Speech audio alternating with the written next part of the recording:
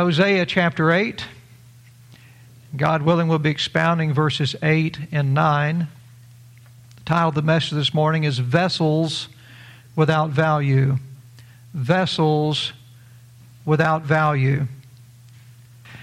In verse 7 last week in the book of Hosea chapter 8, Israel had sown the wind, if you'll remember, and they were going to reap the whirlwind.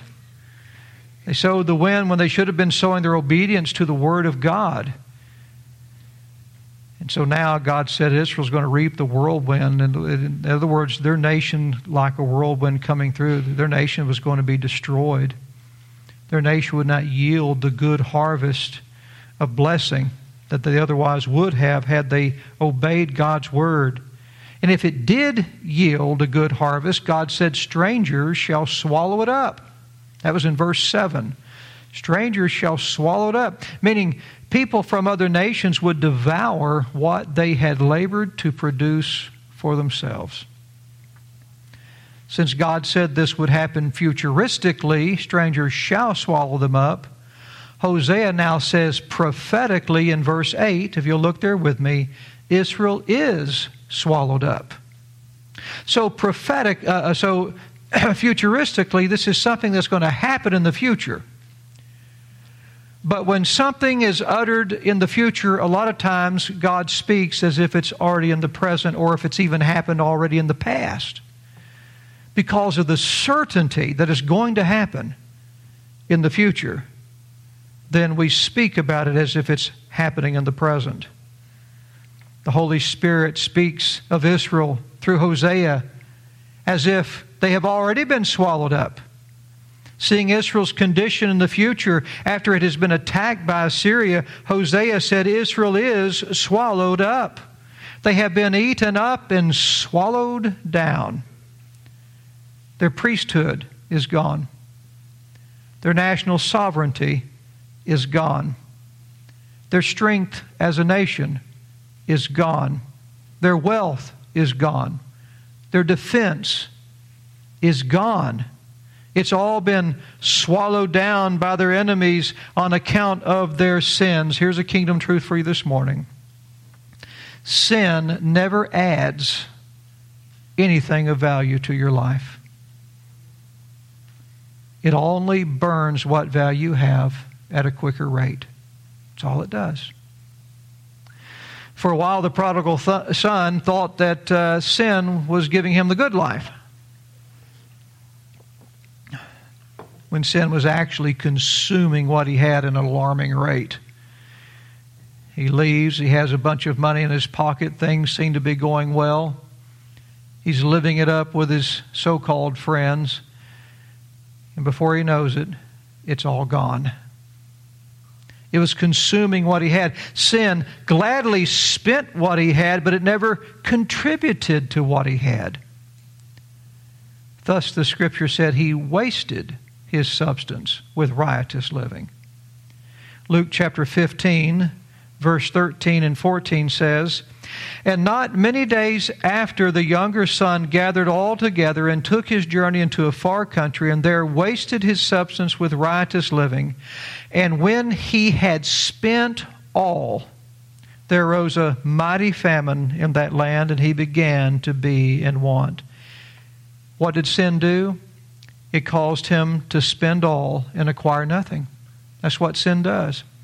Last week, Senator Dianne Feinstein passed away. Against the Word of God, Senator Feinstein fought for the rights of mothers to be able to kill their unborn children in their wombs. Against the Word of God, Senator Feinstein fought for the right of 2 men and 2 women to marry each other. Against the Word of God, Senator Feinstein rejected President Trump's recognition of Jerusalem as the capital of Israel. Senator Feinstein was wealthy in the things of this world, but she was poor in the things of God. All indications show that Miss Feinstein was an unbeliever that was hostile to the Word of God. If that's the case, then the moment Senator Feinstein died, there was no Capitol Police to protect her. She had no political pull to exempt herself from God's judgment and deliver herself from hell. Chuck Schumer, Nancy Pelosi, no one could apply political pressure and persuade God to do otherwise. God is no respecter of persons. The American media can no longer sway the stories in her favor. The Bible says, once again, God is no respecter of persons. Fighting for the right to trample over the Word of God, Senator Feinstein sowed the wind, and now she'll reap the whirlwind. Because everything she had is gone. While she was living on this earth, she had plenty, but now it's swallowed up. All the sinful things she stood for, which were applauded by this wicked world, added nothing of value to her life. What does she have now? You live for the Lord. You don't waste your substance. You lay it up. Jesus said you lay up treasures in heaven. But what she did, they're of no value to her now. She wasted her substance with riotous living. Sin adds no value to your life. Like the prodigal son, God blessed Israel with great spiritual and carnal blessings as well, but they wasted their substance with riotous living. Look back in your text. Now, God said, are they become among the nations as a vessel wherein is no value. Now, throughout the Bible, if you'll notice, if you haven't noticed yet, you'll notice now that we pointed out. But throughout the Bible, both Old and New Testaments, people are likened to vessels. What is a vessel? We think of a vessel, we think, well, it's, I don't know. A lot of times we think of pottery and things like that, and they are vessels. But a vessel, especially in this Hebrew word here, translated vessel, it means an apparatus. An apparatus. And an apparatus is anything that's made. You see, if you make something, whatever's made is made for a reason. It's made for a purpose, right? And that's an apparatus. This Hebrew word translated apparatus here, let me tell you how it's also translated in the Bible. It's translated as instrument, furniture, artillery, weapons, jewels, stuff. Well, we can understand stuff, can't we, Brother Doug? Stuff. Thing. That's how it's also translated in the Bible. It's an apparatus. Things that are made. Why does God liken people to vessels? Because people are apparatuses. You are an apparatus. We are things that are made. When you make something, you make it for a specific purpose. An airplane is made to fly. It's a flying apparatus. A truck. Wish Gabriel was here. He's probably watching right now. If not, he'll watch soon. But a truck is made to haul a load. It's a load-bearing apparatus. A person is made to serve the Most High God to the praise of His glory. You are a glorifying, serving apparatus. Now, if a plane won't get off the ground, then it's a vessel wherein is no value. If a truck won't haul a load, it is a vessel wherein is no value. If a person won't serve and glorify his Creator, he is a vessel of no value. In the same way, if a nation won't serve their Creator and glorify Him, that nation is a vessel of no value. And that's what Israel had become. Like a plane that despises its motor and its wings. They had despised their unique calling in the ministry as a repository of God's truth, as being witnesses of God to the world. They despised it. Again, like a plane would despise its motor and its wings, like a truck would despise its trailer and its heavy-duty axles. Instead of being the salt and light of God among the nations, God said, now are they become among the nations as a vessel wherein is no value. Like a plane at the airport that won't get off the ground. See what we must understand this morning, how this applies to us today. Everything that's made is made for a purpose. You were made for a purpose individually. The church of Jesus Christ is a vessel as well. The church is an apparatus. We are something that is made. Something God made. In Matthew chapter 16, verse 18, Jesus said, I will build my church. I'll build it. 1 Corinthians chapter 3, verse 9 says, for we are laborers together with God. Ye are God's husbandry. Ye are God's building. You're something God made. So we are made for a purpose. We're an apparatus.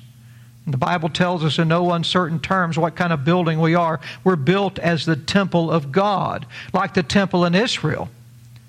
The church is an apparatus that God made to be filled with His presence, to work His work, and to teach His truth. And when Israel quit doing what they were designed to do, they were still a vessel that God made for that purpose. But since they were not fulfilling that purpose, they were a vessel of no value. And listen, no matter how popular a church becomes, no matter how influential or wealthy or large of a church that it becomes, a church that does not do the work of God and teach the truth of God no longer has the presence of God. It can have a global broadcast. It can have letters coming in left and right. It can have the pews packed. It can have all the latest, greatest things going on in that church as far as the world goes. But if you're not doing the work of God and you're not teaching the truth of God, that church does not have the presence of God. God's not there. In Matthew 23:38, Jesus told the Jews who were not holding and teaching God's truth and who were not doing God's work, in fact, they crucified the work of God. They nailed Him to a cross. And Jesus told those Jews, behold, your house is left unto you desolate. That means God's not in there anymore. You're not doing His work. You're not teaching His truth. Your house does not have His presence. It's empty. Yes, it still says church on the sign outside. Yes, it still belongs to the same denomination. They're still getting their quarterlies to teach Sunday school. They're still on the rolls with the denomination. Yes, it is still a church, but it's a vacant church. It's full of people, and it's empty of God. That's the way a lot of churches are right now, full of people and empty of God. They're vessels without value. What good is a church? If you can attend church your whole life and never hear the truth that gives you everlasting life. You know, there's a lot of people in churches like that today. I hear from them all the time. Just like the other day when I was talking to this young woman from Mississippi. She's in a Baptist church, same denomination name that's on our side, our sign outside. Ours says Baptist, and by the way, I don't care what my name is. All right, this has been called a Baptist church for years. I don't care. You can take it off; won't bother me a bit. A Bible church sounds good. That sounds pretty good. I don't care. I don't mind being called a Baptist. That's fine. But what I'm saying is, it has the same name on the sign at her church that ours does here. And when I shared with her the gospel, she said, that just seems too simple. Just seems too simple. Not sure about that. Going faithfully to church. But the church she's in is not teaching her the truth she needs to hear. So what good is a church like that if you can go there your entire life and not know how to have everlasting life? 2 Corinthians chapter 4, verse 6 through 7 says, "For God, who commanded the light to shine out of darkness, has shined in our hearts to give the light of the knowledge of the glory of God in the face of Jesus Christ. But we have this treasure in earthen vessels." The church is an earthen vessel. It's composed of people who are made of clay. The same soil that Adam was made from, the dust of the earth. That's us. And we have the light of the knowledge of the glory of God that's come to us in the face of Jesus Christ. That is the treasure of the church that we hold in these earthen vessels. I have that knowledge in my heart. It resides inside this earthen vessel. And I love to get up here, and when people come, I like to get in that classroom next door. I like to get here in front of the people, and I like to share that treasure with others so that they can have the light of the knowledge of the glory of God in the face of Jesus Christ, in Him, in them.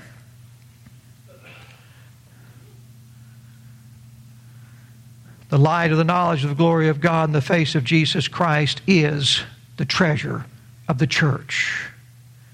But if a church is without this treasure, then it is a vessel wherein is no value. You see? The people of Israel were empty vessels among the nations. They were earthen vessels without heavenly treasure. Hey, if Israel is here worshiping the same junk, the same false gods that the nations around them are worshiping, what good are they to the other nations? No good. That's why God said, among the nations, they're a vessel without value, wherein is no value. No good at all. Their vessel should have been shining the light of the knowledge of the glory of God, but like the bridesmaids in the New Testament that had no oil in their lamps, they were vessels with no light inside them. What do you do with an apparatus that doesn't work? What do you do with an apparatus that just won't work? The plane won't get off the ground. No matter what you do, it just won't get off the ground. You take it to the scrapyard and you crush it. God tried fixing Israel. Israel didn't want to be fixed. You take it to the scrapyard and crush it. You break the vessel. Speaking of the people of Moab, in Jeremiah chapter 48, verse 38, God said, "There shall be lamentation generally upon all the housetops of Moab, and in the streets thereof, for I have broken Moab like a vessel wherein is no pleasure." That's what you do. You break the vessel, saith the Lord. When Jesus comes, every vessel that rejects God's word and does not hold the glorious light of this gospel that we preach will be broken as a vessel wherein is no value.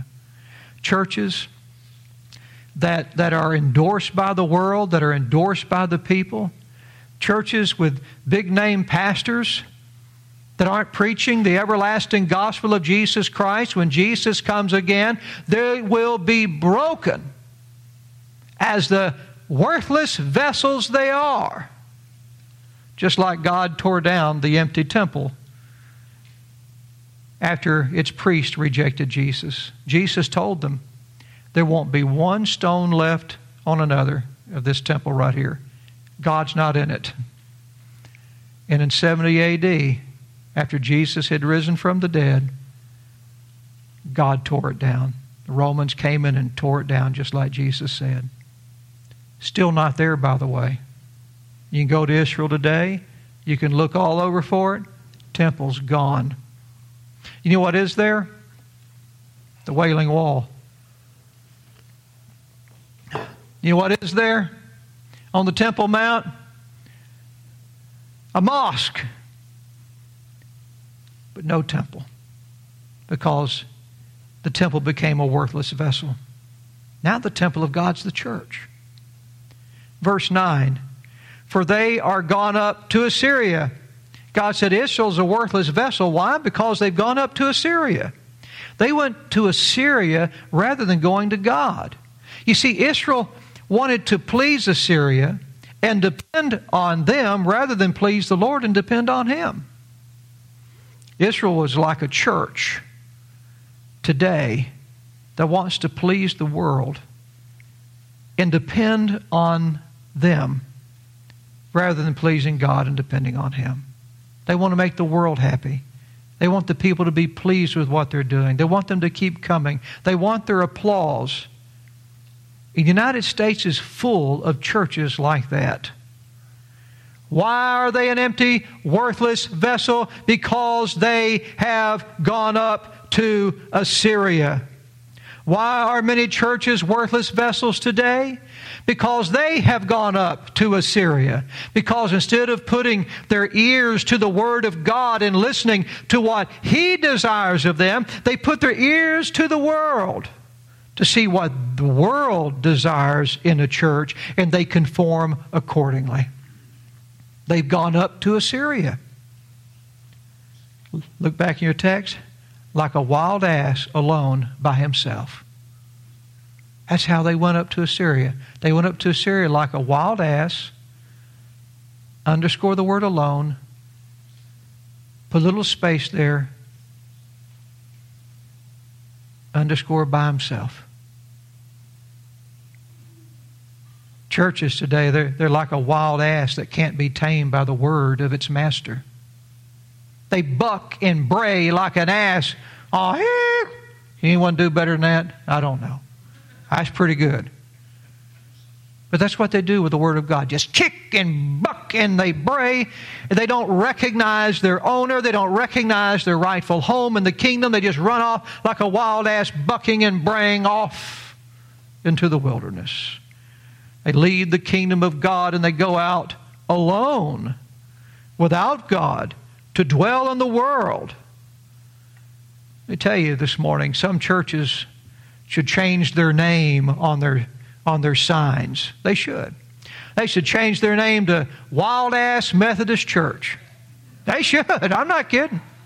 Buck and Bray Baptist Church. Church on the go up to Assyria. And Vessel Without Value Community Church. That's what they ought to put on there. What good is a church if it doesn't contain the treasure that the impoverished sons of Adam so desperately need? It's no good at all. Again, look at those words, by himself. Look at the words, alone. The Calvinists want us to believe that God made some people sinners. They think God made the Egyptians sinners. God made Pharaoh a sinner. For this cause have I raised thee up, so I could destroy you. They quote Romans. That God makes them sinners. That God wanted Adam to sin in the Garden of Eden. That God wants people to not believe the gospel so He can be glorified by saving some and be glorified by condemning the others. That's what they say.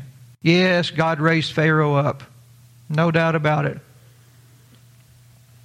But what He did when He raised him up, He took a man that was a sinner down here, who was a wild ass, who wasn't going to listen to God's word, and he knew it. And He took the sinner down here and He raised him up and put him on the throne up here. And through that He gained His glory. God did not take an innocent man and make him a sinful person for His glory. How did Israel go up into the wilderness? Alone, by himself. Calvinists want us to believe that God created some people to go to hell. That's a lie. Don't ever blame God for the creature's sin. When Israel departed from God, He did it how? by himself. Say it with me.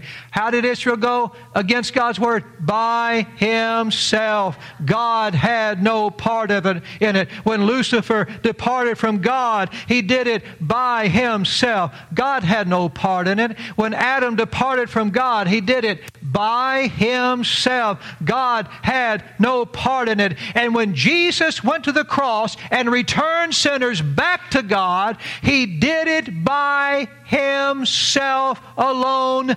We had no part in it. With that, we'll go ahead and close this morning. And God willing, take back up in the next verse, next Lord's Day. Boy, I'm glad I have a Bible to set the record straight. Father, thank you for your precious word. Thank you, Father, that you make things so clear and you're so precise with your words. Israel did apostatize from the faith, but with no help from you, with no encouragement from you, they did it by themselves. They did it, as you said, alone. Even so, when we turn into the New Testament, we see that Jesus, by himself, purged our sins on the cross and sat down at the right hand of God. He did it alone, by himself. I thank you, Lord, that if we had no part in what he did by himself, you have no part in what we do by ourselves against your word. Thank you, Father. In Jesus' precious name, and I pray you'll bless the food that we're about to receive next door and the fellowship we're about to have. Help us to have a wonderful time, Lord, eating and fellowshipping together. In Jesus' wonderful name, amen.